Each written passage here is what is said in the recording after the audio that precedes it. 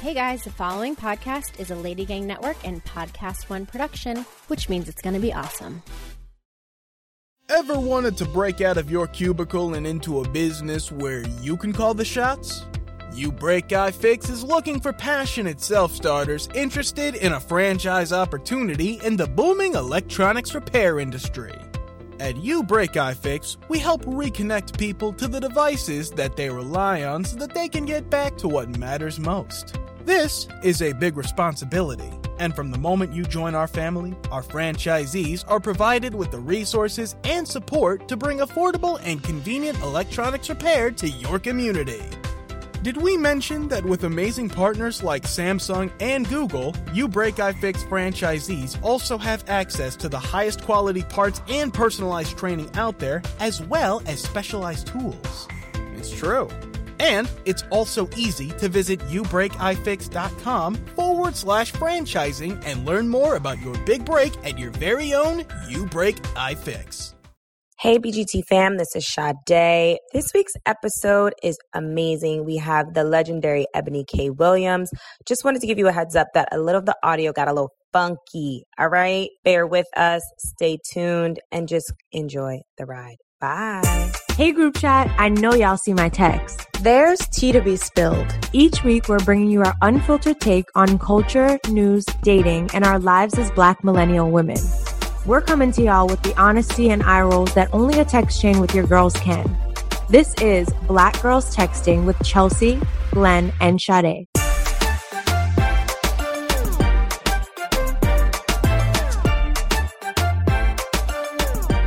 Welcome back to another episode of Black Girls Texting. It's your girl, Sade. This is going to be a quickie, y'all, because Miss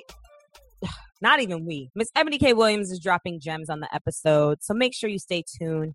But for now, we will jump right in to our On Read or Reply. I will kick it off. On Read or Reply? On Read, dealing with a goddamn house, okay? I need a personal assistant. Every time I turn around, oh, a plumber has to come fix this. Oh, a gardener has to come. Yep, oh, same. You gotta and I live in an apartment. Gotta do this and that. And I'm like, yo, this some bullshit. My mom be calling me, home service coming. We're installing central air. We're changing the doors. And I'm like, who is going to take care of all this shit for me? Because I'm tired and I don't want to do it. But I don't have money for a personal assistant yet. I did break down how much I would pay a personal assistant and what that would look like weekly. And my mom said I could pay her. But I told her she was not social media savvy enough because I would love someone who could also take some BGT off of my back. So make the announcement. How much are you willing to pay and someone can apply? I think we're going to do like 3 hours a day, 3 days a week. And I'm giving y'all minimum wage. Wow. Okay. I thought you were a socialist or a communist. This isn't a full-time job. Minimum wage is $15. Fine, I'll go. Listen, 20. Okay, it's summer break right now. Maybe some of y'all are off. Anybody want to come help Sade? Yeah. College students. And listen, I'll take you to the pool. We can relax, have a good old time. While you go over her emails I thought they were and paperwork. Working. They're working, but honey, I need a new vanity and I don't want to go pick it out and measure the vanity. Like, just somebody figure it out and put it in there. Okay, what are you replying to, ma'am? I'm replying to the fact that I think I squirted. No fucking way. Yes. Wait, okay, how did you know? What did it feel like? How did you know? Okay, so this was last night, y'all. So it was, the G-spot stimulation with the clitoral stimulation. Yeah. Was it at the same time? Is it toy? No, maybe it was, a man. Maybe it was just the G-spot because at the same time, y'all know I like asphyxiation. Yes, ma'am. He was choking me out and just like, bop, bop, bop, bop. And the choke hole was hard. And then I was like, wait, with deepening. His finger? He's fingering her. Finger in my vagina, hand on my throat, choking me out. I have my hands on top of his hand, adding extra pressure. Extra pressure. Because a bitch almost want to faint. Correct. I know that lifestyle, girl. Same. And I was just like, whoa. And the next thing I know, I was like, wait, so it was like a stream or just like mad wet? Or was Not it like gym walk? That's bedtime walk. Or that's just walk. It was bedtime walk. It was walk. It was what? Macaroni fanny flutters. No, pum pum pots. Pum pum pounds. Pum pounds. So, and then the nigga goes, I think you squirted. I said, oh my God. Yes. See, you know, I missed the Sex with Emily episode because I'm so confused about what squirting means. Whenever I see it in porn, it's a shooting spray of squirt. I don't think it always needs to be like that. Yeah. Because I've had moments where it's just mad wet, but I just thought that was just like... But you would feel the sensation of like you're peeing. It feels like I'm about to pee and then you just release. I felt a release for sure. Okay, that makes sense. That sounds like it. That sounds like you did it, girl. I had a good time. I have to say, I am getting with somebody who just said, I'm gonna start listening to your podcast more. I hope you don't. Oh, bloop. However, sir, A+. Thank you. Oh, 5-star review. 5 stars. Come back anytime. Ladies, how y'all doing? Then you go. Okay, I was gonna say, you don't look ready, girl. I'm gonna reply to my new job. I'm a week in and it's been very fun. I'm learning a lot, but also so many things feel instinctive, which is very cool. And I just find myself just playing on all of my strengths. And I'm learning things that I've always wanted to do. I'm like over here on Photoshop, editing videos, doing all this shit that I've always wanted to learn. I'm sorry, what? You know how to do that? You know how to edit videos? I've been learning. I'm not quite there yet. Great. So maybe I don't need a personal assistant after all. Ma'am, no. Yes, I can teach. How about that? I'll teach you. So yeah, that's been cool. And it's been cool, like Chelsea, like you were saying last week, coming into this place of employment that I've already been working at. I thought it was going to feel different because I'm not coming in and like teaching and I'm like coming in and sitting at a desk, but it really still is like with familiarity and like the love that I have for where I work and knowing all the people and just being very comfortable there. Like I literally just feel like it's just my domain kind of, that it's been a really cool and comfortable place to learn new things. So I'm enjoying it. I love that for you. And even though you'll never give me credit, I'm happy that I told them about how amazing my friend was. I always give you credit. Yes, Chelsea did refer me to that. It's a beautiful place. And I feel like you're fitting in like the perfect puzzle piece. Yeah, no, it's true. It actually is really nice. Actually, so I had this thought really quick that over the pandemic, when I wasn't sure if I was going to go back to teaching because they were kind of on some fugaziness, and I was applying for these other jobs, and I got super close to almost getting this job, and I didn't get it, and it seemed perfect for me. And I remember Sade asked me, like, damn, I don't know why are you not getting these jobs? It's crazy. These jobs are perfect for you. And I think about the fact that I didn't get that job then allowed me to spend this past year teaching with this amazing group of children that literally touched and impacted my life forever. And I was coming in there the other day, and like some of them have camp, and I've been seeing them, and it's just amazing. Like I feel very fortunate, and it's very much a indication of how things are divinely ordered. What I'm leaving on red is the fact that I don't got no fucking AC, and this shit is really driving me crazy. It's not good. You got your fan at least? No, I do not, because maybe you should get your AC installed.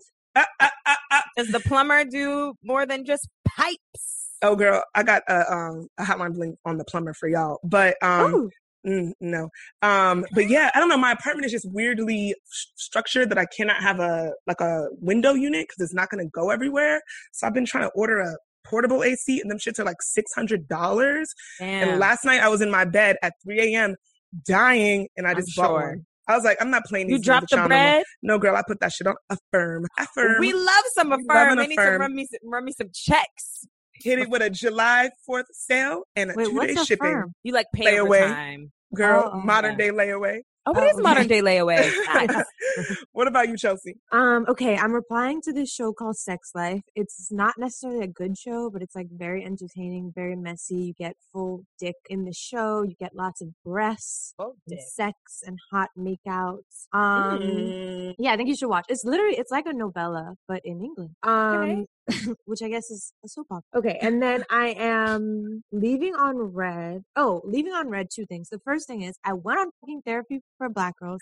I emailed these people. Nobody responds. So whatever, I'm done. And then the other thing I'm leaving on red is the fact that people are complaining about Lil Nas X kissing a man on the BET Awards. And it's so annoying, like all the like little excuses people use. They're like, well, I don't like when anyone kisses on an award show. It's not because he's gay. It's like this weird like masked homophobia. It's like, if you're just homophobic, I'd rather you just say it. Like say that. Like, I don't like seeing gay shit. Say that. right? But like all the little like weird excuses, it's like you guys are full of shit. Like, anyways, I'm tired of it. I am so happy for little Nas X and happy that he feels so proud of who he is now, finally. And like, he feels like free enough to do whatever the he wants and like express himself as an artist, as a musician, how he feels like expressing himself, as all musicians have the right to do. So yeah. Absolutely. I love that boy. He is the best. He's iconic. He's hilarious. I love him so much. Do the bottom. Yes. We have to find it. Oh my God, please find it. But I also wanted to make a comment on what you had said about therapy for Black girls. If anybody has maybe some good mental health specialists, holler at us, Black women. Chelsea would like a Black woman, correct? I would. I was talking to my friend and she was like, I have a rec for you. It's this Indian woman and she's incredible. And I was like, okay, maybe I'll. I mean, just go WOC. Just hit her up. Hit her up though and see what the vibe is like. Yeah, maybe. I would, if you know a Black woman, that's what I really would like. Yes, absolutely. I also saw something funny along those lines. It was a TikTok and it was like when you are Black with a white therapist and it was like, so you didn't put the chicken away. No, you didn't thaw out the chicken. And then she said she was going to beat your ass into last year. Oh, Lord. How would you do that? Wait, but okay, you guys don't watch Run the World? Yeah, I do. Glenn does. Okay, the most recent episode I thought was fabulous. And Rosie O'Donnell was playing their therapist, and like they all have the same therapist, but like she doesn't talk to them about each other, but she knows their dynamic. It was such a great episode. I need to re-watch it because I realized that I was very confused. I was like, wait, I thought that the girl was already the professor. I missed the jump in time. I don't know how you guys have time to watch these shows. I'm going to rewatch it. Girl, you have the most time. You be running around getting your back cupped and that's true. I'll be outside. I be working all day and then I come home and I'm like, whew, let me just watch this little program and kick go to back. bed, child. Right. You know what I mean? And I finish the workday and I go. Okay, Hotline Bling. I talked about the plumber last week, how fine he was, blah, blah, blah, blah, blah. My phone was broken. So then I finally got a phone. I texted this young man and he was like, oh my God, you don't even know how hard I'm smiling right now. I am so excited to hear from you. Literally after I met you, I was like low-key praying that I would hear from you. And I was like, okay, that's kind of cute. Prayer works. A prayer. Dude, why do you always make it negative? What do you mean? Why are you rolling your eyes? Just wait. And then he was like, yeah, you know, like I even tried to deliver flowers to your house the next day. I called my agency and told them to call you and tell you that I left my tools there so that I could that was interesting. I don't really know what that was about. I don't know if I like that. He should have just delivered the flowers. You know where I stay. You just came here to do the pipes. And then now he's been saying things like, I mean, I don't talk to him anymore. Let's just put it that way. There's just been lots of little comments like, you do this and you do that. Oh my God, can our first date be at the altar? Which was like kind of flirty, but then also like, given the other things he said, like the day that we finally connected, he was on his way to go up to visit some family members in Pennsylvania. And he was like, if we would have connected sooner, I would have brought you with me. Nigga, no, you would not. You think I'm getting in a car with you and going across state lines? What are you talking about? That's fucking psychotic. What are you saying? Then I was like, oh, where? I just ignored it. And I was like, oh, where's your family? Where do your family live? He mentioned the town. I was like, oh, my parents have a house nearby there. And he goes, oh, that's going to be us one day. Y'all, the man and I spoke for about 10 minutes after he fixed the pipes. And then he left. Why is all this happening? Do people think that they're being cute? Like, do they think that this is like flirtation and they don't have no game? Because this happens to me all the time. Usually I'll spend a little bit more time with someone before they start talking all this shit. But I got literally I could tell you about 5 niggas that have talked to me like this. Like they could die on the cross for me. You got a fat ass. And I'm like, y'all be falling in love, but on some psycho shit, like mad psychotic. I would say a lot of shit to see them clappers. Sorry. No, it's really crazy though. I'm really just wondering like why I'd be. No, if I were a man, I don't. No, I'd be attracted to psychos. No, for real, it's really crazy. Well, I don't get it. Prayers up, sis. We have a nice prayers up, sis. I'm saying we have a nice weekend ahead of us. Hopefully, we can get someone more normal in the rotation and not these psychopaths. My good sis, that's a black girl doing shit. I'm going to jump into the black girl doing shit. As I mentioned, we have the iconic Ebony K. Williams coming up, mother. So, Ebony K. Williams owns every space she enters and every role she fills. Unapologetically driven to give her voice to the voiceless, her career is a demonstration of servant leadership at its best. Williams recently made headlines as the newest and first Black cast member on Bravo's The Real Housewives of New York, and she recently launched her iHeartMedia podcast, Holding Court. Is it iHeartMedia? iHeart is Black under Effect. Black Effect. Okay, Black correct. Great. Podcast Holding Court with Ebony K. Williams, and who else is on it? Dustin Ross. Which, by the way, Dustin, if you're listening, I gave you a card at Afropunk a few years ago. I remember that, and you were so nice and kind, Dustin. See you soon, Dustin. Call us, Dustin. But I love this line. No longer in the courtroom, she remains a fierce advocate for life and liberty. I love that. Let's so fire. I'm obsessed with her. Yeah. Me too. I was like, get ready. She does like check me for saying that the New Jersey Housewives.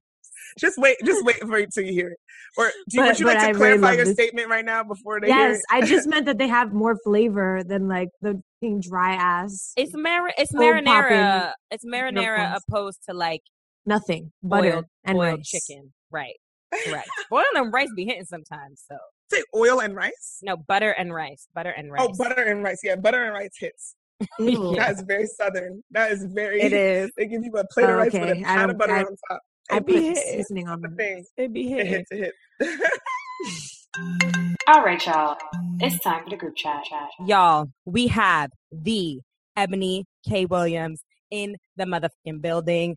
This is so iconic. I'm having such a moment. Thank you so much for joining us. We are just we're fans. Yes. We're hyped. Oh, thank you, ladies. Listen, the fandom is mutual. I love this show, love the vibes. Happy to be here. Thank you so much. So Chelsea and I started Roni this year in quarantine. Okay. It was like, where did you start from the beginning? From the beginning. Oh, interesting. Okay, tell me more. Yeah, it was quite a journey. I never watched White Housewives because I always was like, I don't know about that. Except for Jersey, they were like a guilty pleasure. Well, they're kind of black. Yeah. No, girl. Don't do that. Nope. Nope. Do not do that. They got a little sazon. They got a little flavor. The ones in New York have zero. Is that no? You don't think it's a difference? No, I'm not going to give them that. I'm not. They don't even deserve that. Yeah, okay, all right. Flavor. I wouldn't say they're black, but they have flavor. They have seasoning. Marinara. Yeah, a little. Okay, what were you saying, Sade? I said marinara. No, I'm not. I'm sorry. I have a real adamant full stop against allocating any kind of antics with our excellence. Okay. Antics with our excellence. That's a bar. Well, with that being said, listen, I didn't do the White Housewives, and then Glenn has been watching forever, and quarantine happened, and Hulu just had all the seasons, so I got into it, and I was like, hold on. This is entertaining as hell, because it was just like so crazy. And then you just can't stop. But then we learned that you were coming on the show, and I'm not going to lie, I wanted to be the first Black housewife. But you know. Are y'all all in New York geographically? Yes. Oh, native New Yorkers. Okay. Mm-hmm. Yes. Yeah. So I wanted to be the first Black housewife, but it's fine of New York. It's fine. How has it been? I watched last night's episode. Listeners, for context, this was the Harlem episode. So I watched when you brought the ladies up to Harlem. How has this experience been for you? Well, I'm going to answer that. But first, I would love to know, especially from the two that just started watching Roni and obviously are watching my debut season, what's it like for you, actually? I'm wondering what this looks like through your lens. I mean, I see a lot of, they're out of their element. They're uncomfortable. It feels like they're uncomfortable. And it also demonstrates something that I've always felt. And maybe this is controversial, but I'm not sure. I think it's rare to have it's easier to have friendships and relationships, in my opinion, with other Black people. And I got news for you, Chelsea. I was going to call you Chelsea. So one of my little sisters is Chesley Christ, former Miss USA. You are Chelsea. Chelsea, I'll tell you, it's not just you. There's actually data that supports the fact that not just Black people, but all people are more comfortable, more consistent, and it's just more likely that we indulge in deep interpersonal, platonic relationships that are intraracial for all of the reasons that, we can guess. So that's out there for sure. Yeah. That reminds me of, did you guys have to read that book, Why Do All the Black Kids Sit Together at Lunch, or something like that? Yeah. Yeah. It's more natural. For me, how I'm viewing it, and I'm so curious to know what the pre-conversations were with you and like production. It feels like you were brought in to really shake the table, shake up their bubble, but also for the viewers. And I wonder if that was the intention, if that was a part of the conversation that was had with you before, and kind of what you viewed your role and responsibility and sort of platform that what you could bring to the show. So it's interesting, Glenn, because I think that people are very curious about that exact inquiry right now. Because what's obvious is not only am I very visually Black, I'm bringing a very extremely blackety black lens and experience to every scene, every episode, every conversation. I'm not going to be shamed around it. I'm not going to apologize for it, because that's who I authentically am. So I would want to say it's not some assignment that's been given to me by production. There wasn't a conversation that said, Ebony, we really fucked up by not putting a Black woman on a predominantly diverse city with 55% Black and Latina women. Oops, our bad. So we want you to go in there and these are your agenda talking points. That never happened. That not even anything close. I think what happened, folks need to know that this was a vigorous casting process. These producers, these executives talked to pretty much every Black woman in the city between 33 and 63 probably, with any kind of, visible platform, and some without them, just because they're fabulous. And so what they had was their choice. And I want to be really clear here. The network and the production company had carte blanche choice around exactly what kind of Black female energy they wanted to bring to this group of women and to the show and to the platform. They chose if not one of the most radically emphatic Black women they could find, who is in a deep love affair with her Blackness and does it for a living. Right? I produce and host Revolt Black News. I'm a frequent guest on The Breakfast Club, where I dissect issues affecting Black culture and community. I host Holden Court, a podcast that's all about headline legal news, pop culture from a Black lens. How much more clear could it be that we would get to this point that we're at in the season? Right. So to me, it only reasons that the network had that intention to see what that intersection of such a Black lens and a lived experience from someone who's not a punk, not scared, not a punk, not ever going to back down. Despite my reverence for the ladies, I'm a day one fan of RHONY myself. And I watched in and I watched in real time. In many ways, my girlfriends and my actual group chat, and I don't fool with a lot of people, so I'm only in a few. So my lifetime best girlfriends, we're all in a group chat. When we were tripping, they're like, yo, E, it's nuts to see you talking to Ramona Singer and Luann.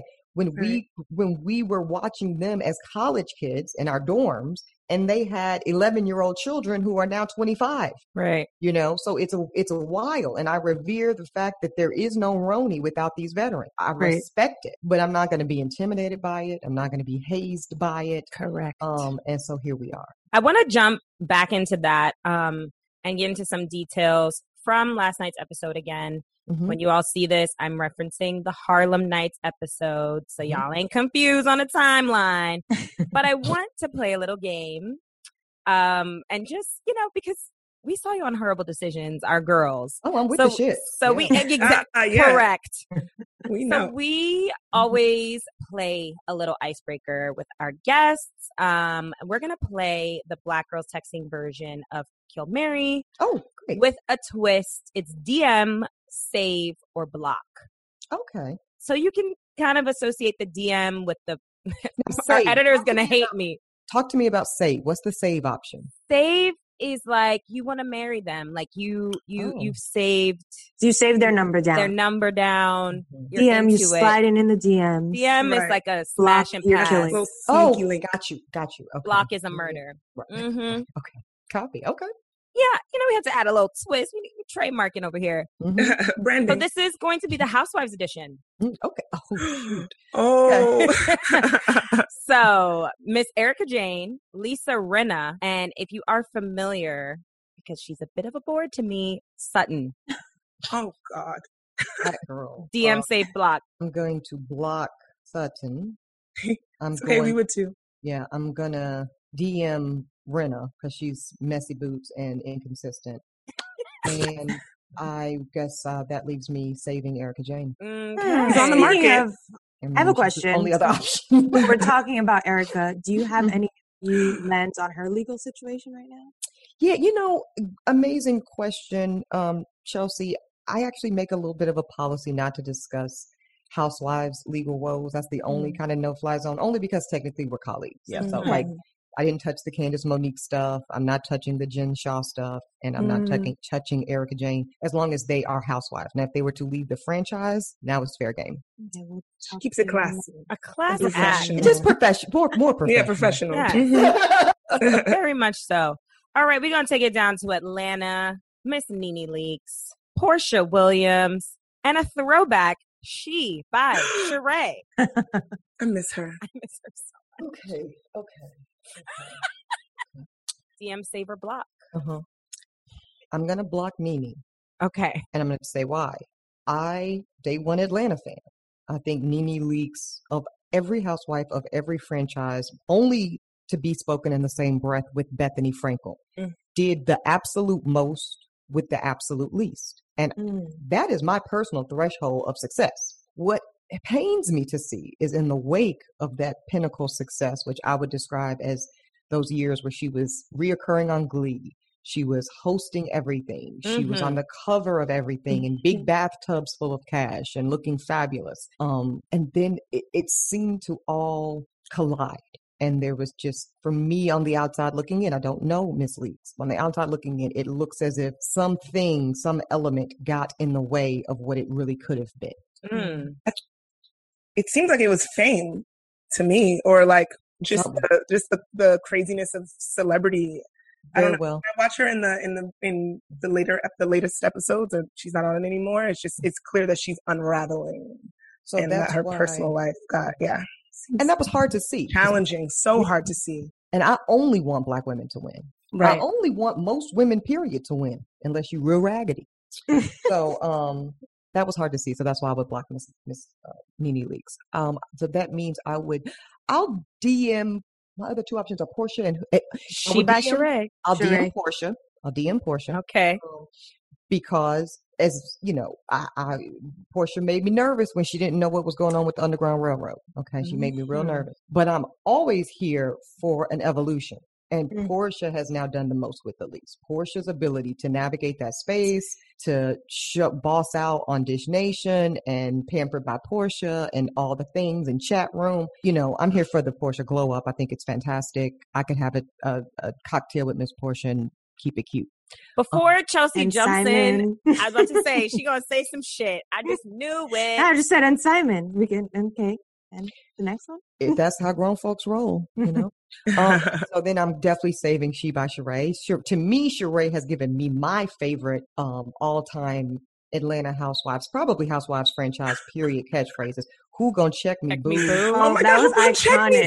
I forgot that was her. And it just came out of her mouth. How could you forget? No, I mean, because it has blown up so much now that it's like not even and the capacity in which it was said. It was not to be funny or cute. It was dead ass. Boo? Motherfucker, you?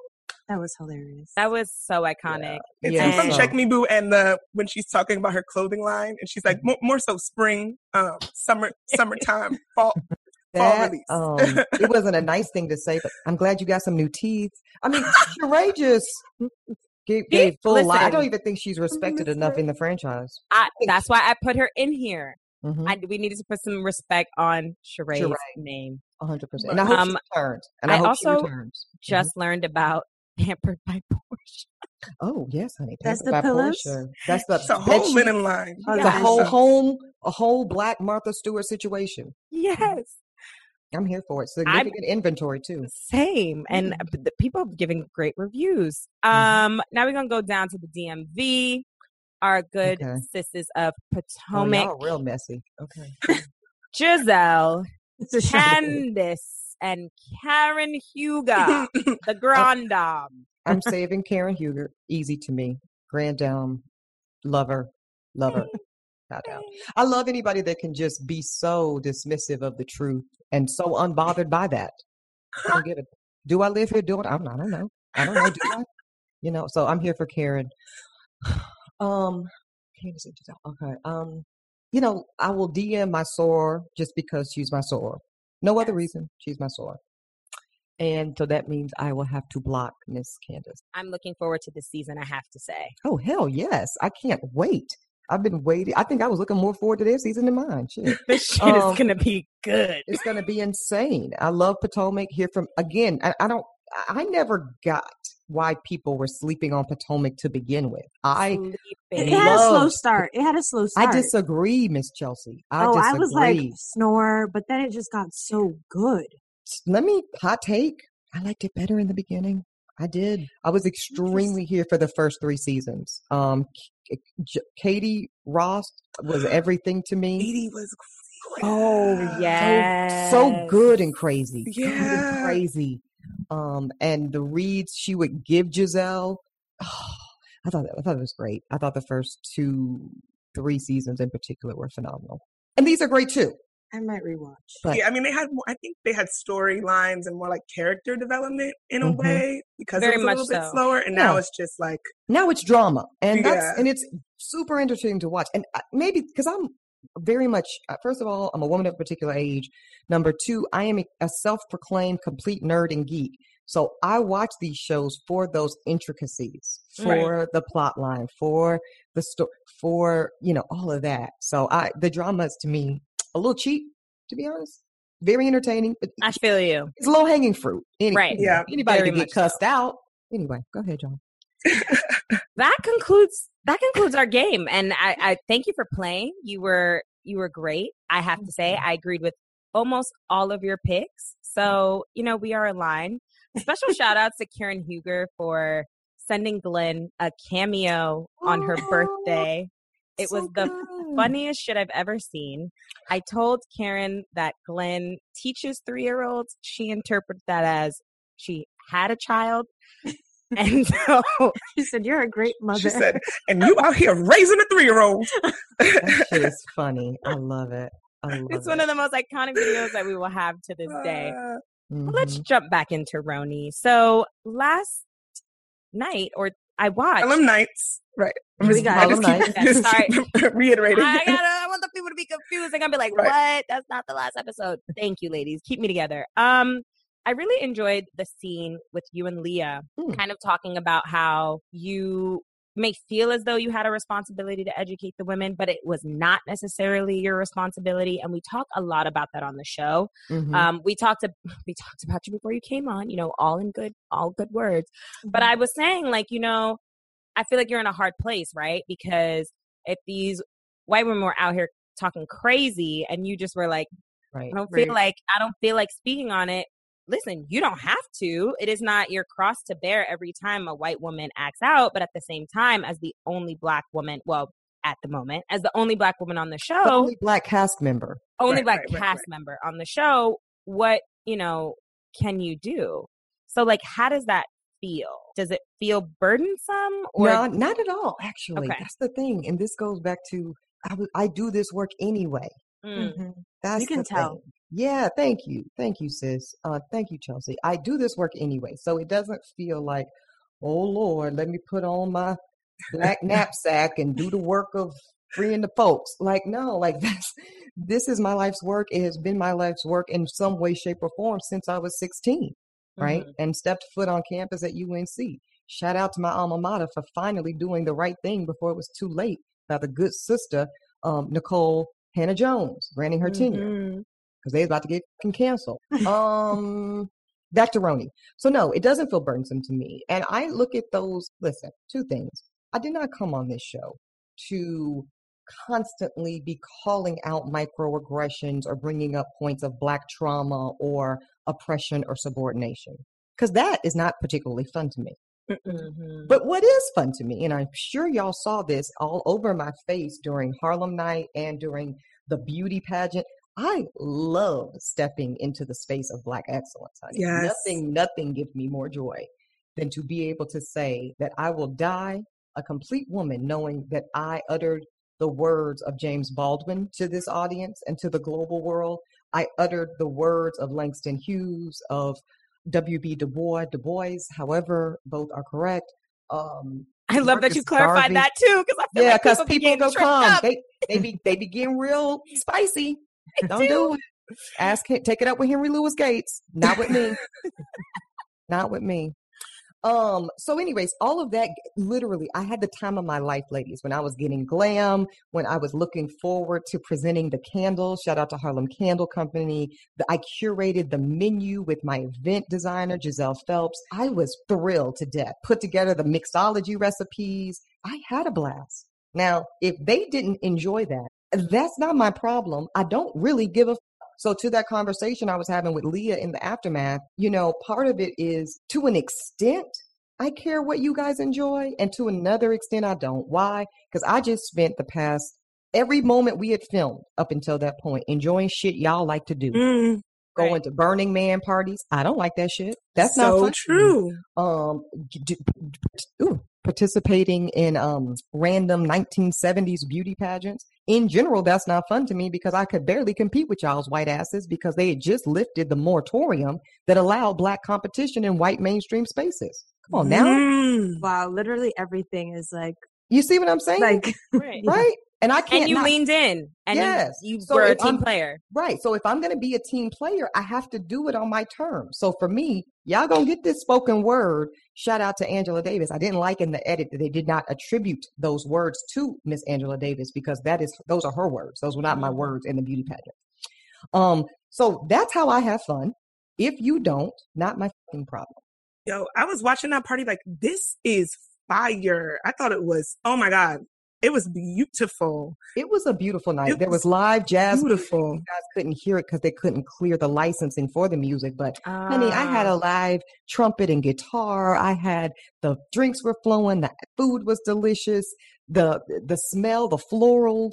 It was giving you Billie Holiday Supper Club, gardenia realness. It was a beautiful evening. And I had the time of my life. My soror Natalie down at the end, who doesn't really do that group like that, had the time of her life. Anybody that didn't enjoy it, I'm sorry to this man. I don't know what to tell you, because what I don't enjoy are things that don't contain some element of intellectual stimulation, even at a cocktail party. If I'm going to stay till the lights come on, it's because I'm engaging in a convo that's, got me, interested, but literally just taking shots to the head and shooting the shit, that is boring to me, actually. Yeah, two things. One, I thought the editing, like, that's interesting that was an Angela Davis poem. I didn't know that, but the way that it was edited, it's like to continue. I think in a way, there's a certain type of editing in the way that they're trying to present you to viewers, right? Yeah, I'm teachy, I'm preachy. Yeah. Right. So dropping that without context says something. And then just the emphasis on people looking bored or whatever and playing this music.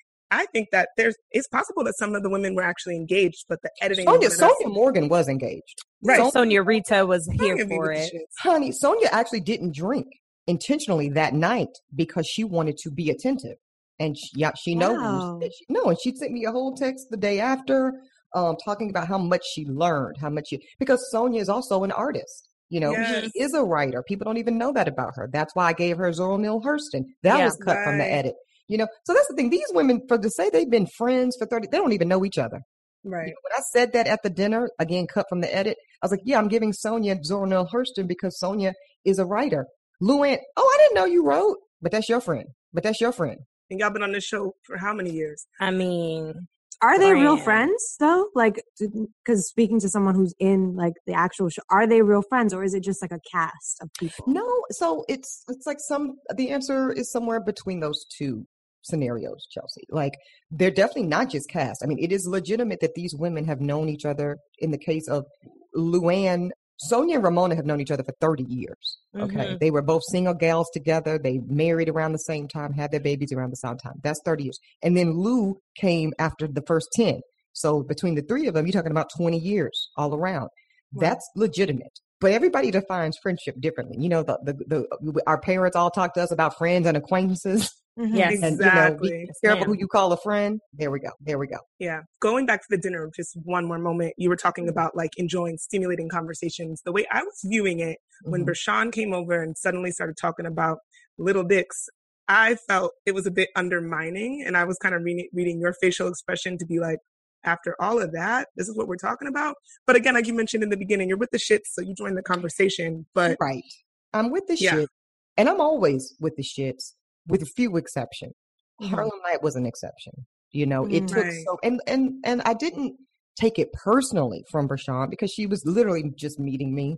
So I don't think it was a deliberate attempt. So I don't think she knew me to know, A, what I had just gone through with these hoes back in the Hamptons. Right. Nor did she know how much energy it took to even get them there. Right. Y'all saw how they was complaining walking down them about stairs. The steps, ladies. You know, like, this is not New York. Stop. Right. But you would take them same steps down somewhere in Tribeca. Correct. You take those same steps down somewhere in Soho. The funny thing about the show is, like, and it's so unrealistic if you're not actually from New York, because they're all in this like upper whatever bubble. Like, remember when they had to like visit Leah and they were complaining about going to Chelsea? Yeah. I was like, do you not understand that real estate downtown is worth more than where you literally more? The most expensive is the West Village. Get into it. Get into it. This it's like this weird snobbery that doesn't even make sense. It's just like white supremacy. Isn't that interesting? totally arbitrary. But yeah, so I didn't take it personally that Bershawn kind of went to the dick size conversation in the middle of a beautifully curated evening devoted to Black excellence. But I did feel that, like, sis, you making my job harder. Right. Yeah. You know? I will say, as a viewer, and I'm really hoping this doesn't happen, I don't want them to pin you two against each other. Like the two. They don't pin us against each other. Okay.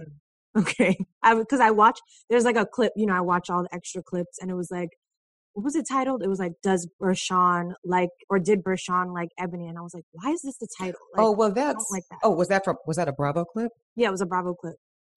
Okay. So I can't say what production does or doesn't do. I can't, because I just can't speak. And I'm seeing this in real time the way you all are. You're telling me something, right? But what I can tell you, the women on the show do not pit us against each other.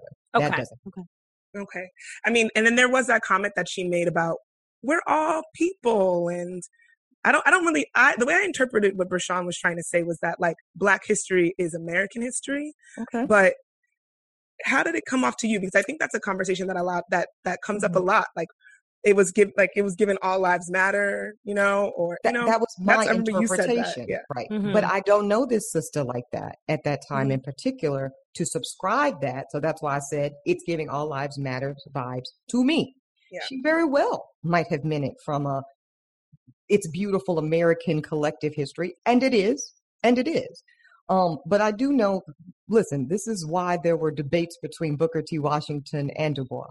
This is why there were debates between Malcolm and Martin. This is why to this day, there's, you know, different ways in which Black leadership shows up. So who am I to be any more of an authority than Bershawn's approach? They're just different. Some people, especially some Black people, a lot of Black people real mad at, you know, the way I show up on this platform because they feel intrinsically that when one leans into the distinctions of Blackness, no matter how traumatic or beautiful they may be rooted, that in and of itself, that distinction is divisive, right? So they default to a place of divisiveness when it comes to pointing out distinctions of Blackness.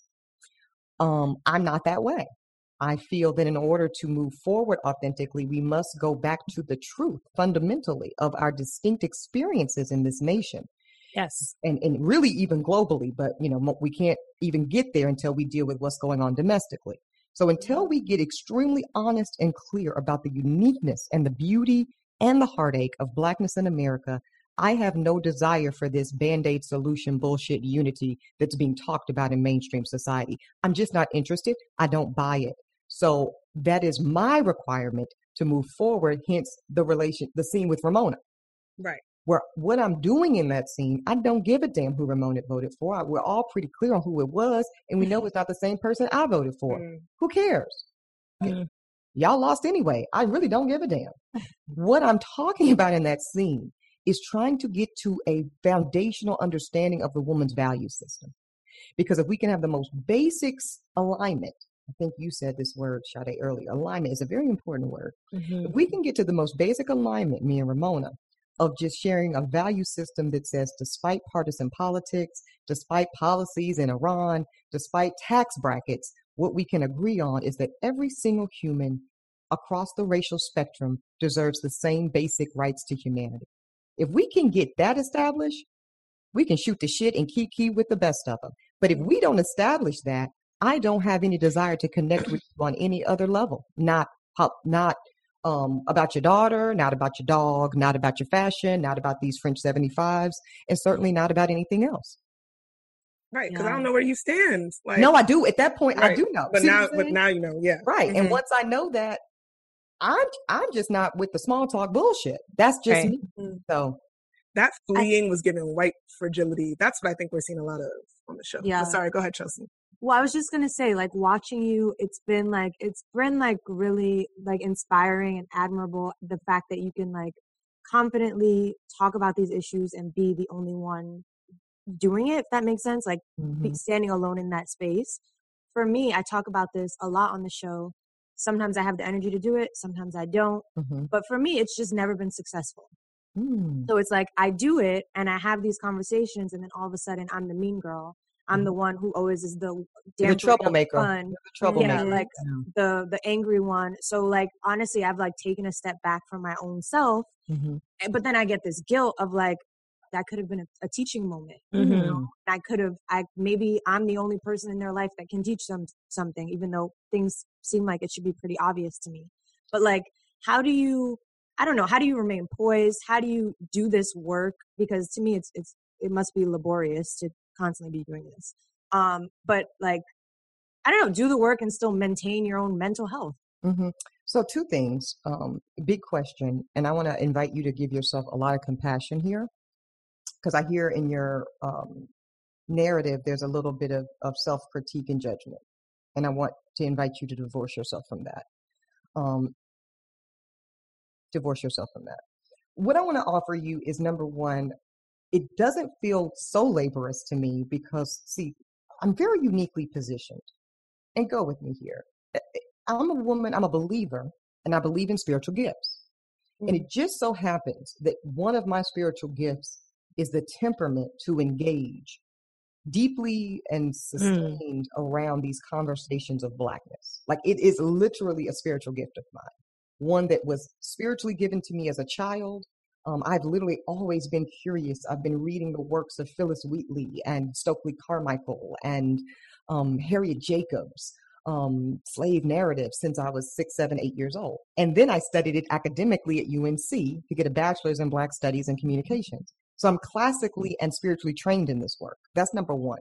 So I'm not just, no disrespect or shade, I'm not just an ordinary Black woman in the space.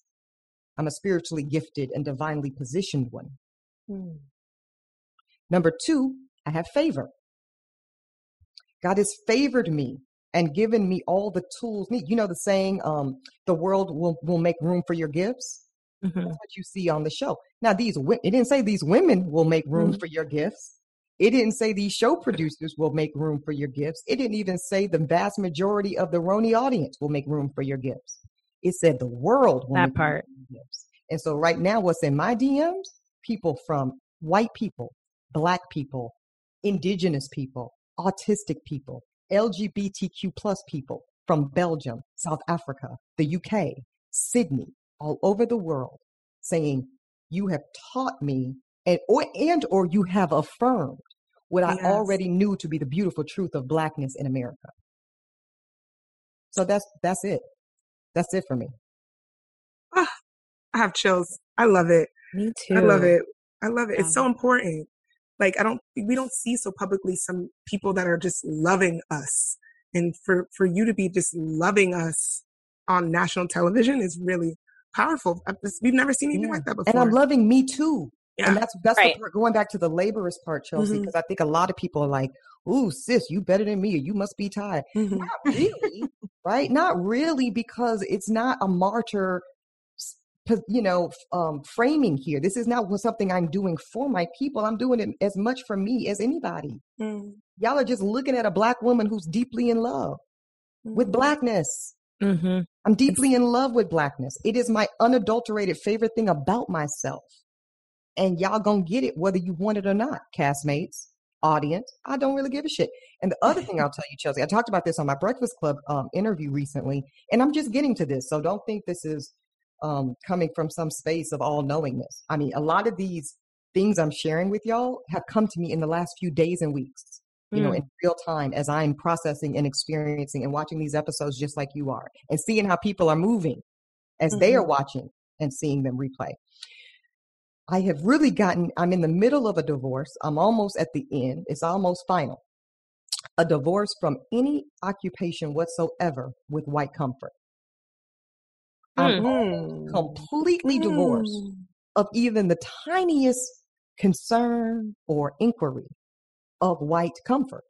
So that now that I've divorced myself from that preoccupation of their comfort, and even insecure Black people's comfort, because there's a lot of that going out there too.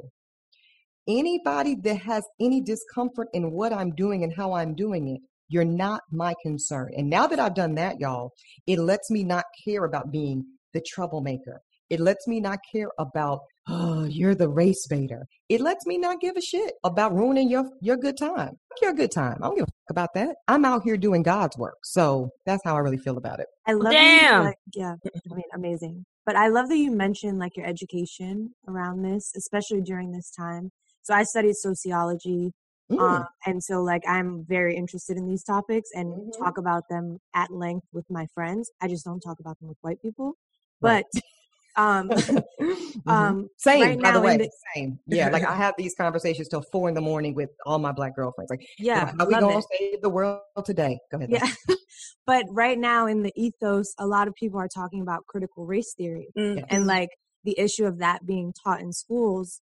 I mean, this is kind of an obvious question, but I don't know. I want to hear your take on what's happening right now. Like the fact that Juneteenth is now a holiday, but in some states, the kids won't even understand what the hell the holiday is about. Right.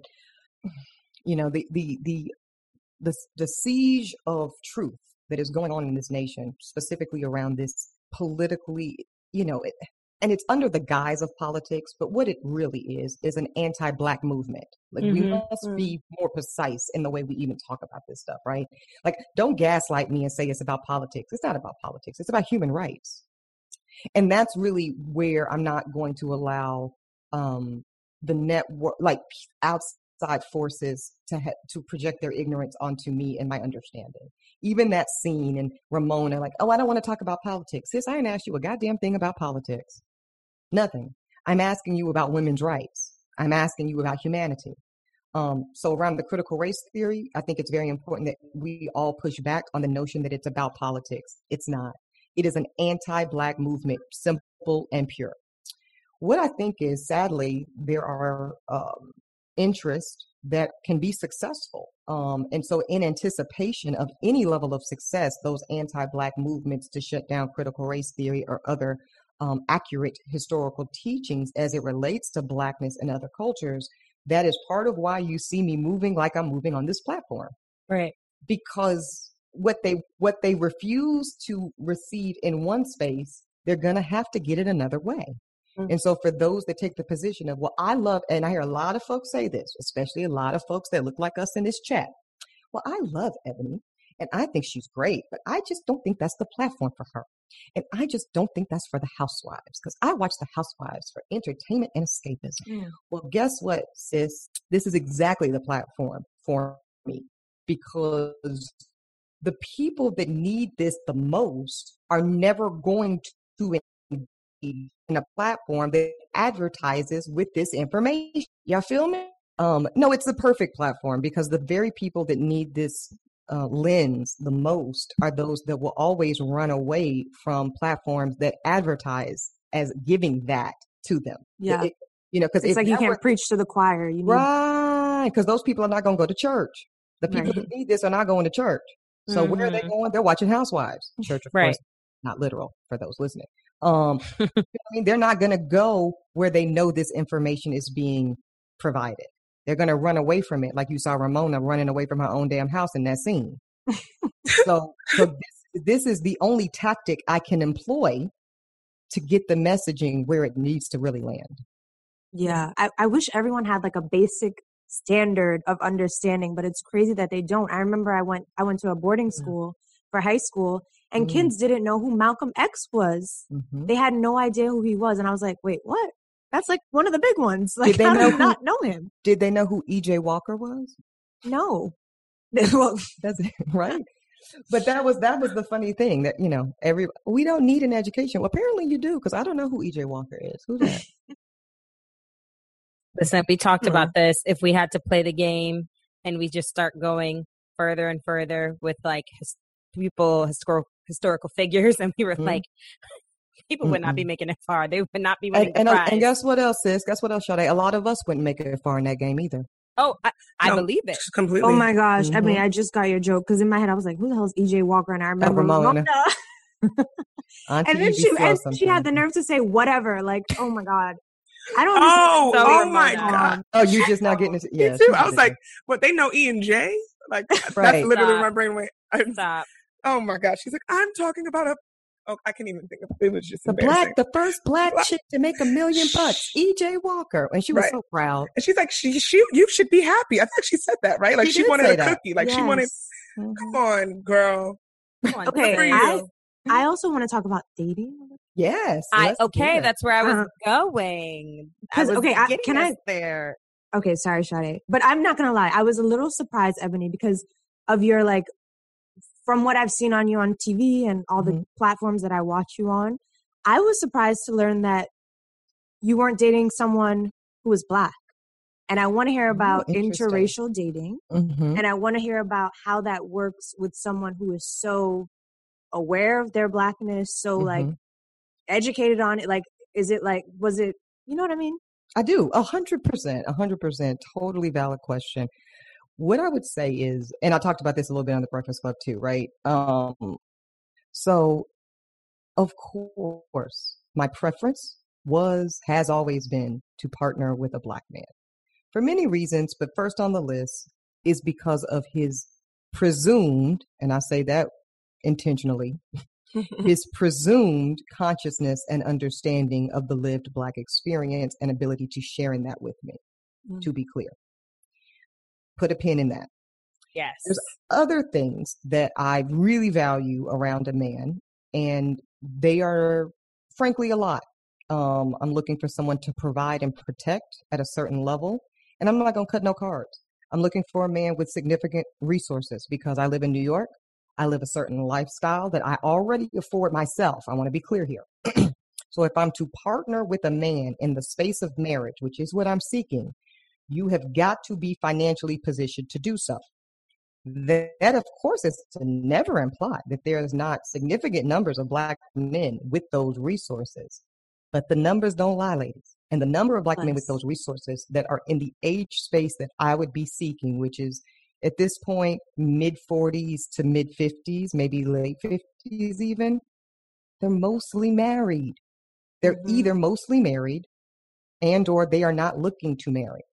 So, and that goes across the board, by the way. That's true of white men and other race men too. It's just that basically, long story short, the pool of men that are available to me of any race is this big because I'm looking for exceptionalism with integrity. I'm looking for professional exceptionalism. I'm looking for financial exceptionalism. And I'm looking for a man with a belief system in God. And I'm looking for a man at this point who actually wants to have a wife and actually wants to bring at least one child into the world with said wife. Now the pool just got this small.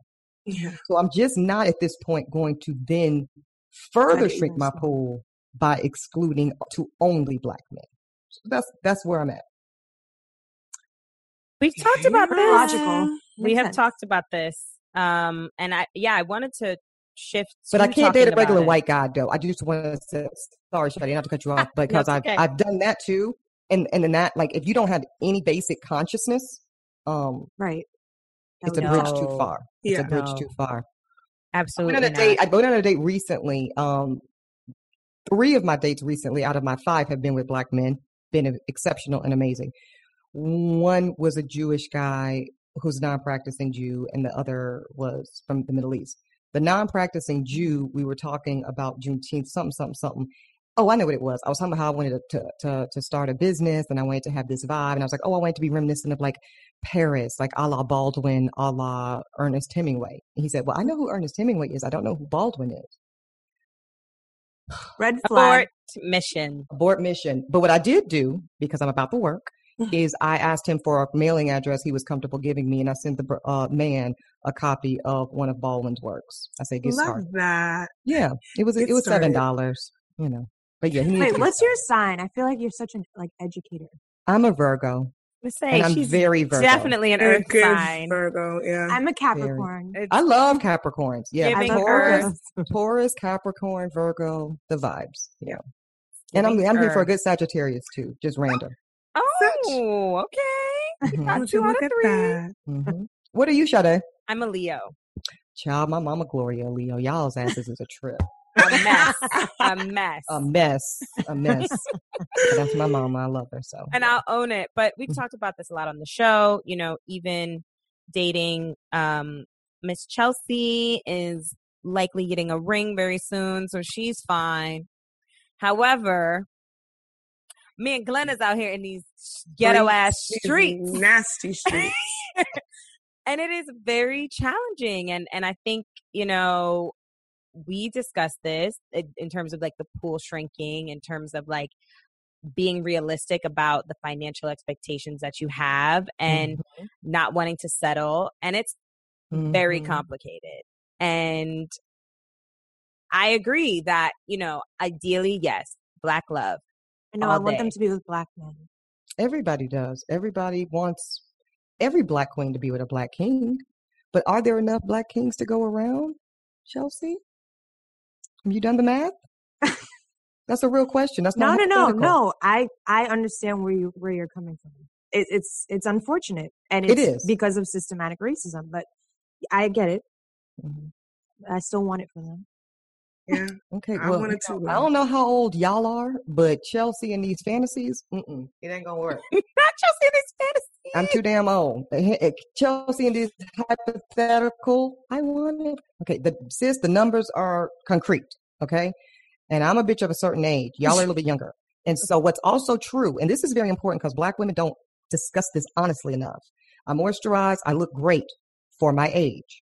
All of my black sisters are gorgeous. It's like a weird thing. I don't have nothing but 8s and 9s and 10s on my whole squad. It's a beautiful thing. And we all look fantastic and we work out. But our age is our age. Okay. And most men of all races, and this is especially true of black men because black men are the most in demand man of any category because every category of it's true, Sade. You know, it's true. Every kind of woman wants and desires a black man, particularly like that's just it. So it's like they have the opposite problem that we do. Black women are swiped on the least on all these apps, and black men and white men are swiped on the most. Okay, and so black men have so many options. It's not even funny, and I can never be mad at them for that. I'm happy for them. I truly am. Means is when you're a black woman of a particular age, let's say you're a 38-year-old black man and you're very successful and you're all the things that a woman like myself and my friends would want, and you're a 38-year-old woman with those things, but your market value is not the same as his because that's society. Society says, regardless of how great you look, I'm just telling y'all, sisters, so y'all know, because people will lie to you. No, right? Yeah. Okay, so I know we don't like this man. I know. I was thinking about him too. I know we don't like it. I have a hot take. I think Kevin Samuels be talking a lot of truth. I was gonna say, it sounds like you might like Ebony. Oh my gosh, you need to go back and listen to because I've been saying he's. I don't like his delivery. I don't think he needs to be disrespectful and nasty to people. And it's a mess. But yeah. But I think some of the things he's saying is true, and I wish older. I want to have like more like intergenerational conversations, and I do agree. with my sister and my mom. Mm-hmm. But some of the things he's saying, I'm like, younger women, Black women need to know so that we can prepare and make decisions accordingly. Yes, I agree with you. Listen, I'm not about to say him cape for Kevin Samuels because he be doing too goddamn much. But I mean, he does. Absolutely. But substantively, I just sent in the group chat with my homegirls one of his better videos. If you find it, I think it's called something, a conversation with the modern woman, or what the modern woman should be wanting, or something. Anyways, Kevin Samuels didn't tell a single line of the whole goddamn talk. Okay. The fair market value for a woman over 35 that is still looking to have children. Okay. It's not the same as a man of that same age.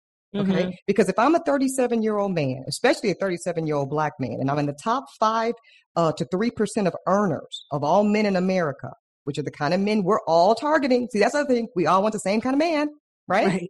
Okay. Right. I'm probably going to want a beautiful, educated, high earning in her own right, but I don't care as much about that. See, that's another problem Black women don't really understand. Men with money don't really care about your money. They don't. She says this. No, I've lived it. I make a good amount of money. Mm-hmm. They don't give a fuck. Because once the man is making, frankly, I'll say it, once he's making over $500,000, $700,000 a year, he doesn't give a shit about your money. And if he's real rich, like he's making over 10, 20 million a year, 100 million a year, he really don't give a damn about your money. Right. So we're thinking that we're bringing that as an asset. Like, look at me. I'm beautiful. I'm fit.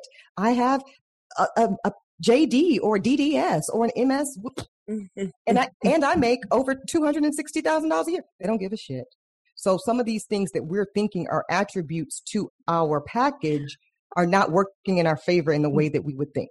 Then do I want that man that doesn't give a shit that I work my ass off for my JD or whatever it may be, mm-hmm. and that I've made my money as a Black woman? Mm-hmm. Wait, okay. But how does your money make his life better? Because he understands that I'm not just coming to the table like, all right, I'm ready to be taken care of. I thought that too, sis. All I can tell you, I hear you. Trust me, I really thought that was going to work in my favor until I mm-hmm. found out it absolutely doesn't. Simply because men are just not like us. They don't give credit for like effort. What they want to know is, now listen, there is a kind of man that will give us points for that. It's the kind of man that's looking to split bills. It's the kind of man that's looking, can we talk the truth on this show? Okay. Absolutely. It's the kind of man that's looking for, hey, I make, and it could still be a lot. I make 200. And if she make 200, we make 400. And that's how we going to move. Now, if you're looking for that kind of man, that man is looking for you. But if you're looking for the kind of man that says, I make 800 or $1 million or even the 2, and we're going to live on the 2. And that's what it is. He doesn't care about your 2. He doesn't care about your $500,000. I've seen him not care about that. So maybe I'm a Dutch bitch. And that's great because you actually want better optionality than me. Let's go. Yeah. No, it's very you want considered in your package. Absolutely. Right? I worked too hard to make all this money for you to act like you something special. I feel you, sis. I don't move like that, but I feel you. No, I'm not. I just said in Berkeley, I'm not paying $5 towards the mortgage. None of it. Mm-mm. I know. That was very interesting to me to see or to learn that you are you can correct me if I'm wrong, but into like traditional gender roles. Yes. Question, does that go past a certain point? Like if you met a guy and he was like, well, I don't want you to do Real Housewives of New York. I don't want you to do your shows. I want you to be my lady. I got you. I'm going to give you all the world and more, but I want you to be my lady. Girl, where he at? Where he at? I don't need it. That's like y'all just watched the last season, right? What did Tinsley do? Now the shit didn't work out for her, but I would have made the same decision. If Scott was something other than a stupid, sloppy ass piece of shit. Yeah, low key. If he actually was a stand-up man and he actually was going to care and respect and provide and love on this woman at that point in her life, I would have said, fuck you bitches, fuck production, and fuck Bravo so fast it would have made everybody take this fucking mic off me. I got to I gotta go. You gotta go right now. Chicago. Where is my flight to O'Hare? Let's get on this Delta One flight and fuck y'all. You know, get some deep dish. Listen, real quick. the fuck out of here. Listen, I hear it. And I think, that's the distinction I think everyone needs to make and be realistic about. For me, listen, I'm going to always have a roof over my head and I'm going to always have mine. Mm-hmm. So if you could come and contribute, let's do this. But I can't build an empire. Yeah, but I cannot have a man. I think the way I'm interpreting what you're saying though, Ebony, is like we look at men as being good catches for like what they do, and like we value that type of stuff. That's not saying that they wouldn't respect that we do all those things. Sure, right? Yeah. They don't. It's just not what they're prioritizing. Yeah, exactly. They don't want a broke bitch, because that, especially for a man of a certain class and social positioning, that also doesn't work. See what I'm saying? They can't bring a stripper bitch to the multi-million-dollar fundraiser off Some of of them do. They do. Maybe the rooms that I've been in. Okay, I'm gonna say maybe I'm thinking more the Migos. Maybe for fun, but they're not married. Exactly. I'm not talking about no Migos. No Quavo. No, thank you. About that shit. But these damn athletes and these rappers, we're not talking about athletes or hoes. You already on the wrong. What did I talk about? What did I say in episode 1, Sade? You're not paying attention. Stop dating the talent, date the bosses. Ooh. Correct. You got to go back and rewatch Sade. But you know what's the saying? What's the saying? There's something my mom always says, like the youth is wasted on the young, or something. I don't know. She says stuff like that. I feel like the young. It's just, yeah. I'm so glad my old ass is talking to y'all. Stop. Yeah. No talent, nobody on the team. You want who's writing the checks. You don't want anybody who's got a tour to make their money. You want somebody who's making money sitting on a beach in Fiji while everybody else is touring for them. I'm serious. You're spitting facts. Paying me for this shit. Yeah. You are spitting facts. Listen, I don't know. We're going to find out. Yeah, but listen, you're still young. So continue. Like, you don't have to have this shit figured out tomorrow. Explore. See what feels good. See, I'm speaking from experience. Mm-hmm. I'm speaking as a woman who, for every relationship up until my recent engagement, was the breadwinner significantly. I'm talking about making 3-4 times. I make a lot of money. Mm-hmm. Making 3-4 times the amount of money my attorney boyfriend made. Mm-hmm. And then I was in my last relationship and shit hit different. I'm sure. I'm just being honest with y'all. But here's what scares me. And I know this is a stereotype.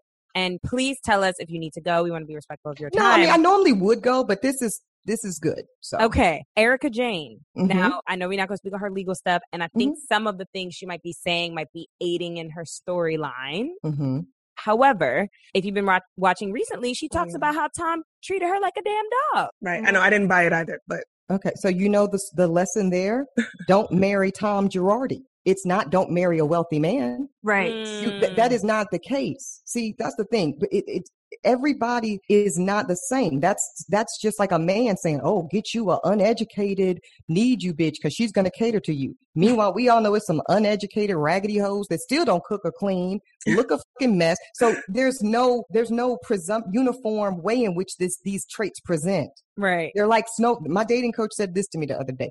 It's like snowflakes. Every single one is unique in every vertical. So you have to approach it that way. Mm.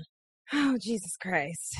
How has your dating coach been helping you? Well, number one, the bitch is expensive. That's right. Because I almost got one and I'm like, that's too soon. But she's I can be your dating y'all are too young. I think y'all still in your 20s? Yes, but I'm on the cusp. No. I'm on my way out. That's fine. Even still, I was even gonna give you up to anything younger than 35. Keep your money. It's not worth it. No, I'm telling y'all. It's good. Thank you. Just go outside. Girl costs money. Go out. Exactly. See, y'all still got the energy to go outside. My back be hurting. I can't be out there in the streets. Okay. So I pay somebody. I don't know why y'all laughing. I pay somebody to curate a pool, really, because they are working from, and I didn't know this about these high-end, extremely expensive matchmakers. They work collaboratively with other high-end, extremely high-end matchmakers. So they share database. So they'll pick up the phone and say, Susie, I'm dealing with, a gorgeous woman in her mid-50s looking for this, this, and this. Mm-hmm. Do you have a man in his early 70s? Because that's what you should be looking for if you're in your mid-50s. See what I did there? I see. Mm-hmm. We taking notes. Right? Oh so God. Who do you have for her? And then everybody, as my co-host Dustin Russell, they pass the peas. Everybody passing the peas and to get everybody what they want. So I have been on 5 dates with 5 different men. They've presented even more to me, some of which I pass on. If I pass, I pass. If I say yay, the man says yay, then we have a first date if they're away, because some of the guys are in Chicago or Boston or LA. it's virtual, and then we go on a real live date. And so I've had multiple dates with a couple of the same gentlemen. And the one thing I can tell you that has been worth my investment, every single man I've met has been exceptional. Exceptional. Now, every man is not my husband. 3 of them I've already bid a day to. But exceptional men. Exceptional men. And the fact that they signed up shows that they are very seriously in pursuit of wives. And when you're spending the kind of money I'm spending, I'm not fucking around. So I'm looking for a long-term relationship. No, I'm looking for a husband who is looking for a wife. By the way, that's different. One of the things that made my last relationship with my then fiance not work, he was looking for a companion. He was looking for a beautiful trophy that he can enjoy trips and dinners and life with. He wanted that, and he gave it to me. But he wasn't looking for a life partner. He was not looking for someone to make decisions with, someone to navigate life alongside as dual adults with dual say. And so that's why now I'm specific. I'm looking for someone who wants a wife. My ex didn't want a wife. Miss Ebony K. Williams, we're going to have to... We're going to ask one more question? Go ahead. Okay. I'm saying she's going to have to be we need a segment. I need No, I think this is so valuable. I know, I really think it's so valuable because when someone like Kevin says this stuff, it's delivered to you in this nasty pile of shit. But another woman who's hey sis, this is what I've experienced, and what I've experienced, and so you take it or you don't take it, but I can hear it better coming from you, and I'm sure if I were to peek into your group chat, it would be so it's resourceful lit. And it's lit, and different experiences. A lot of my friends are currently married. I got friends coming up on 10, 12 years of marriage. I have friends that we've all frozen our eggs. One young lady froze them and still had a 5-year infertility challenge. And she's the picture of health. We wouldn't know. Yeah. And so I'm here as a resource. The reason I'm talking so candidly and telling all my business is because I wish someone had told me. I truly wish I had known around 27, 28, I would have made decisions differently. I just would have made decisions differently. That's what the man calls the danger zone. But okay, anyways, what I wanted to also ask you really quick before we let you have a great night, is you talked about the importance of having sex. So how much sex do you think you should be having a week? I mean, this is a snowflake question, Chelsea. What I mean by that is it's so individual, right? And I do think this, at least going to my last relationship, which for all the challenges we had, sex was not one of them. We had, even up until the end, we had a very beautiful, consistent, dope sex life. We just did. I think because we were also both divorced and from various experiences, and we knew enough to know this part has got to remain intact if we are to have a shot in hell. So I'll say this about sex. It won't save your relationship, but it'll ruin it. Woo! I'll say it again. Sex will not save your relationship, but it will ruin it. So and listen, in the beginning, we're all rabbits, right? So now that's even multiple times a day, whatever. I think once you're in the thick of things, potentially living together, living life, paying bills, really doing the things of the world, if we hadn't had sex twice in a week, I was concerned. Okay. 3 times was ideal. Less, if and heaven forbid a whole week goes by and there's no sex, and we both would be like, okay, no. Why are you looking like that, Sade? No, she agrees. I'm sure. I subscribe to once a day. Okay, well, let's talk. She's never lived with. Listen, I did not say a full marathon. I did not say a full marathon. Just, you could have a quickie. I just like a little stimulation. Oh, I think it's great. I think that's healthy. I don't think that's bad. I think that's lovely. I just know for me, between sleepy, it's a hard decision for me sometimes between sex and sleep. Okay, I pick sex about that every time. I hear you, and it's a negotiation for me. It is, and sometimes I negotiate in favor of the relationship, which says sex wins. But yeah, so that alarm be getting set 15 minutes early. Boop, boop. Well, this was so informative. I'm in Tribeca, so I don't know if you're still there. I might see you around. I'm not as much anymore. I moved from that place I shared with my ex in Tribeca, but it was lovely and I love Tribeca. And I'm currently uptown in Harlem. But I will see you beautiful queens around, out and about. I'm sure of it. Yes. Thank you so much for joining us. Thank you. Please just let the people know. I know you on a lot of platforms, so where they can find you, where they can hear you. Sure. The best place to find me is Instagram. It's my favorite social media app of choice. Ebony K. Williams, Ebony with an I. Hit me there. I do read my comments. I do read my DMs for better or for worse. Yeah, that's the best way. Check out Holding Court. That's my podcast I host with Dustin Ross. It drops every Wednesday. You'll catch some of these little gems in the midst of our analysis of headlines. So it's a lot of fun and hopefully a lot of information. Anywhere you get podcasts, Holding Court. Shout out to Charlemagne the God and the Black Effect Network. We're all sibling family. So yeah, it's all good. We love it. Thank you so much for joining us. Thanks again. Thank you, ladies. Amazing. Adore y'all. Talk soon. Thank you. Likewise. Bye. Bye. What would you do? Do we have a what would you do? Do we have time for yes. Yes. What would you do? What would you do? Glenn, what is that finger? You're just like, bah, bah, bah. I was like, let's bring it along. I mean, break up with him. Okay, that's the advice.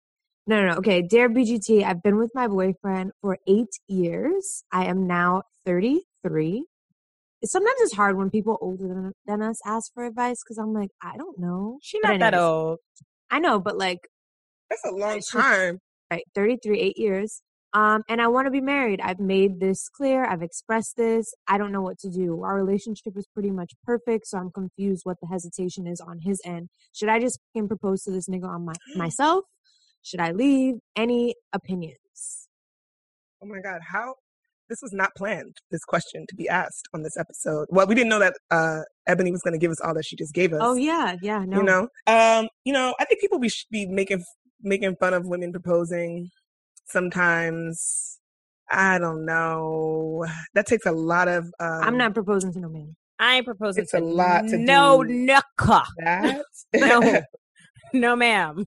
That's not happening. Yeah. Glenn is saying, I would do it.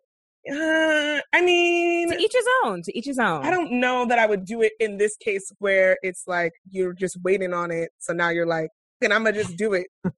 But I do think that I've met some men that I've just been like, I want somebody to make me feel special. Like there's something that maybe not proposing, but you could do like, I'm talking about something completely different.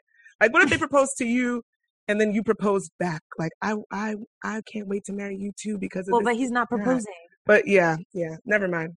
I don't have advice on this. We probably need Ebony in this bitch. Damn. I just know I personally would not be proposing.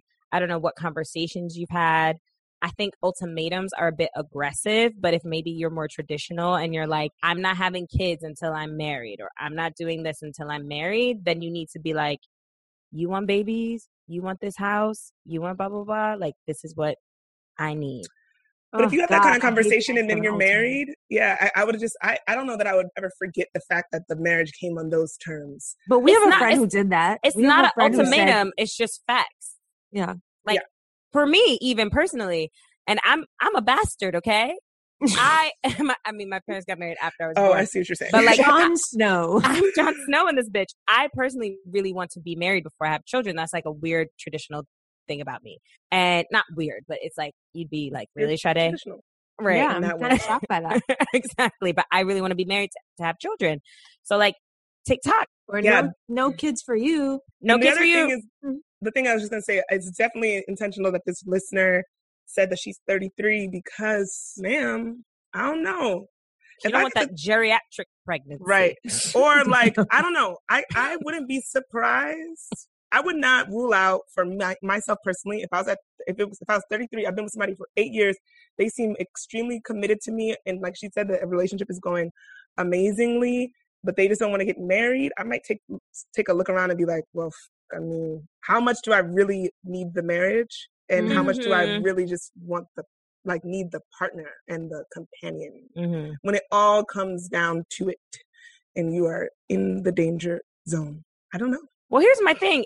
We're quoting him. No, ma'am, not me.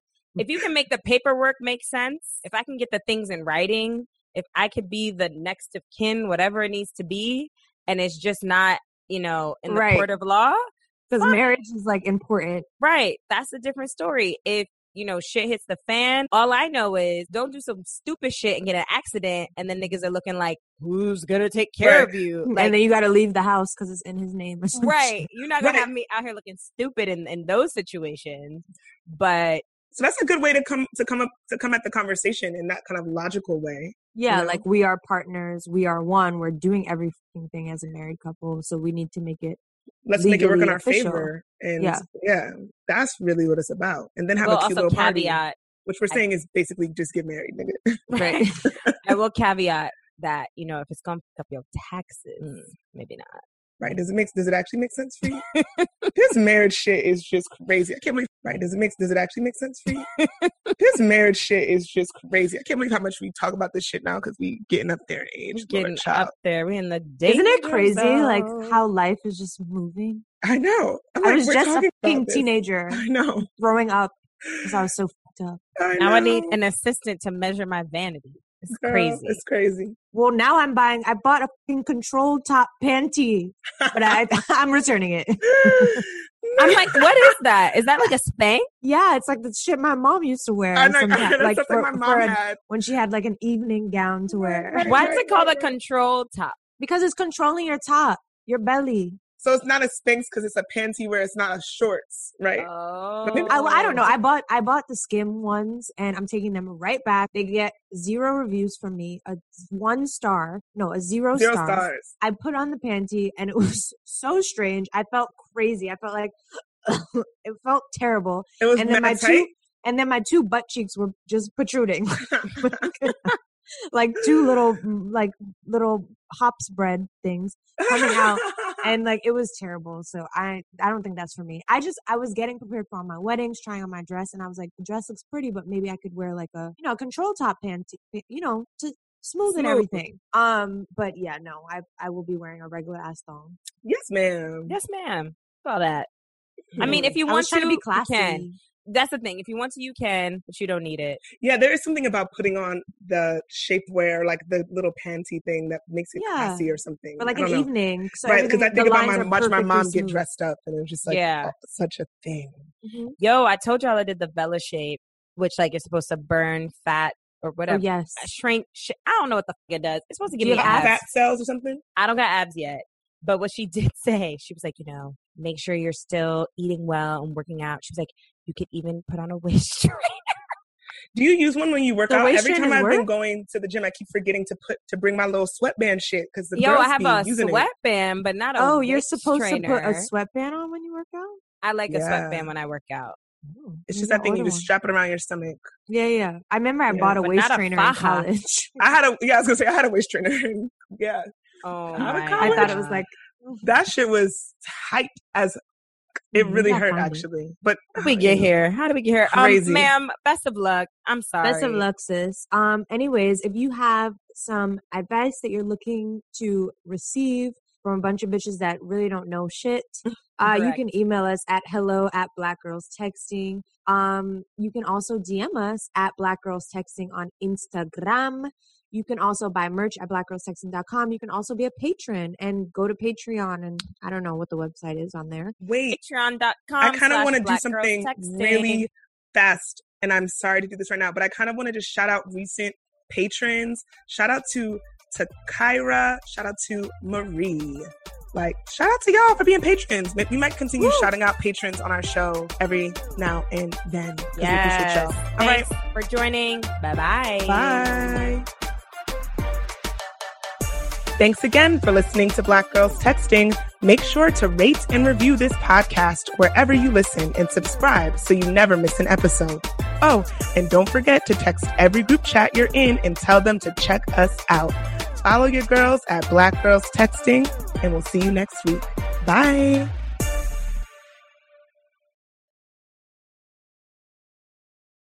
Hey, BGT fam, this is Sade. This week's episode is amazing. We have the legendary Ebony K. Williams. Just wanted to give you a heads up that a little of the audio got a little funky, all right?